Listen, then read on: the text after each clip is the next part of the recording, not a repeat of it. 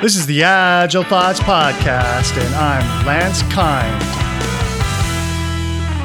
This episode, we talk with Brandon Linton about naughty and nice ways to compute velocity, especially when it comes to unfinished user stories.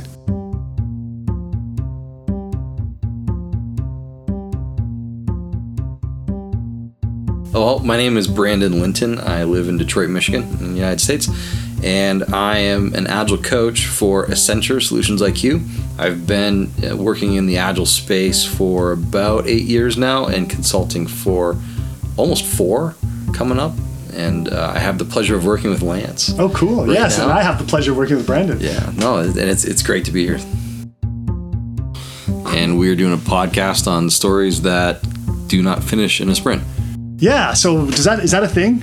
That is a thing. It's a huge thing. And we just had kind of a natural conversation about this not long ago at the office. And so we were talking about, or I was talking about a team that I've just started to work with.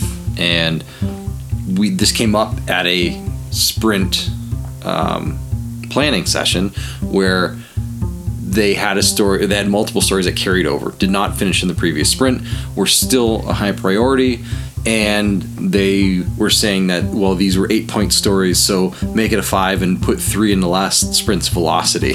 And that was basically where this all started. We're talking about this number called story points, and so when a team has a bunch of work to do, they make a sprint plan. Correct. And then at the end, they have something that we call velocity. Correct. Right. And what the heck is velocity? Exactly. So I drive my car. I have velocity when I drive my car. There's many different types of velocity. Yes, in the Scrum context, velocity, as I was defining it, and I think it's broadly defined as this, probably in better language than I'll say here, but velocity in the world of Brandon is the number of points, the summed number of points from stories that were finished, completed in the sprint. Nothing more than that.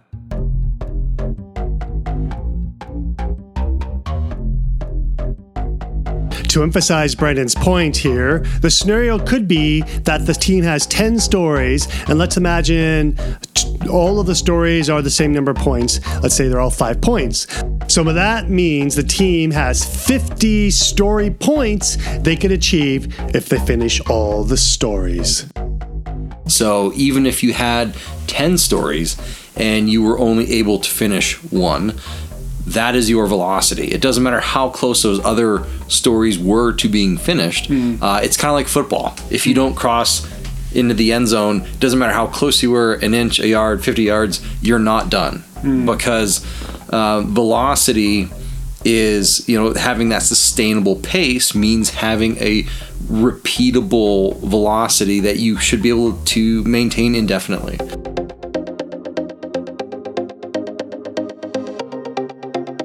So as Brandon says, it's not about getting your points. It's about creating metrics that you can use for planning.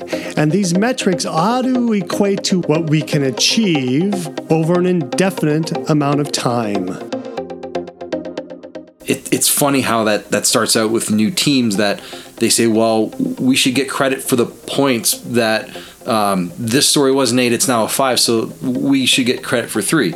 Of course, that gets into the argument around, well, what of the story was done? And they say, well, this task and this task, and this is good. And it's 90% done, Brandon. Right. I want all my points. We're almost there.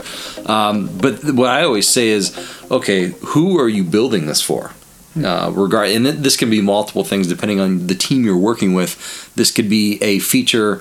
Maybe, for instance, it's a keep me signed in feature for an app where you come back and you've decided to persist your credentials and it just logs you right in. Well, if everything works except for the check mark, that's not very useful to your end users, because you log in and it persists your login. You don't even have a choice. It's not done. It's very close to being done, but it is not done. And I would say, does your user care? Does the person who's going to use or consume this value, do they care that you got so far, but you're not done? Right. Right. It's like I got all the things in the shopping basket, and then I get to the point of sales, and the clerk says, "Sorry, the point of sales won't work. You can't buy those things." I go, "What? I already got all my stuff." So, right. And then I can't take it home, so I guess I don't care unless I can take it home. And this could reveal some interesting opportunities on how to better split the story. To use your analogy, if I had a shopping cart full of things and I got to the checkout and it was cash only, and I don't have cash. Oh, wow. Yeah. Okay, sure. I don't have cash. I have to go get in line over here.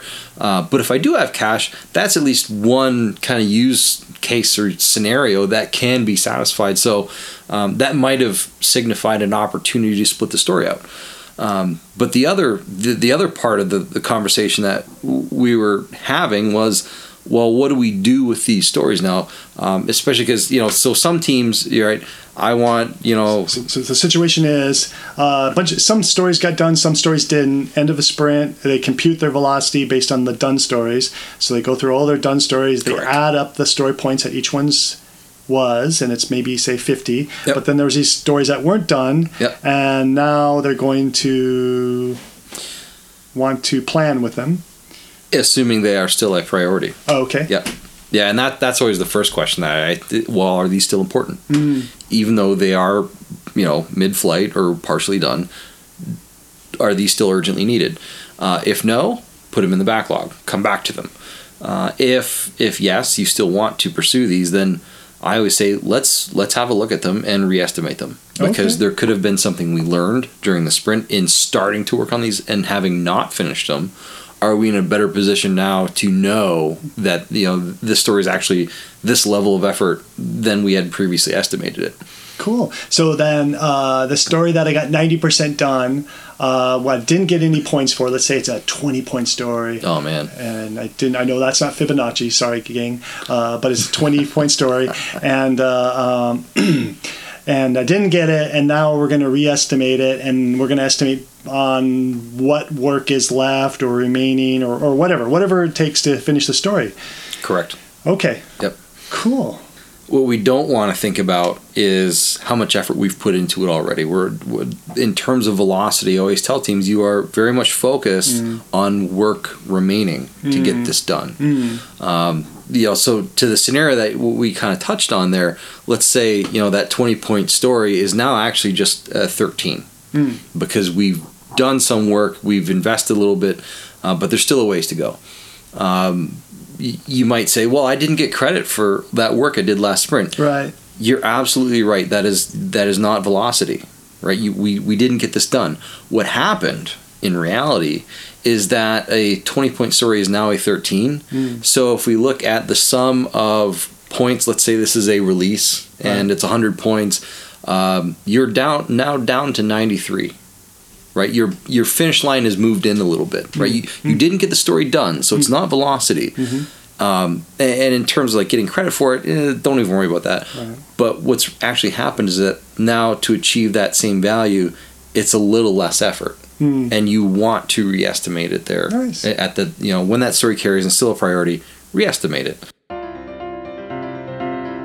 Next episode, Brandon's going to continue to dissuade us from thinking of velocity as some form of measurement of effort the team spent or some form of credit rather than velocity measuring work that's finished. I say you want to reflect the most true picture possible.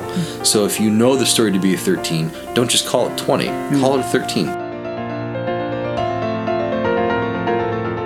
Are you new to Agile or Scrum? Looking for a fun way to pick up the knowledge to become an Agile team? Go get the novel Agile Noir. It's a novel about becoming Agile because your life is depending on it.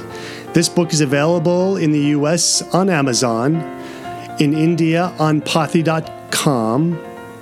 In China, it's available on my WeChat store. Links are in the show notes.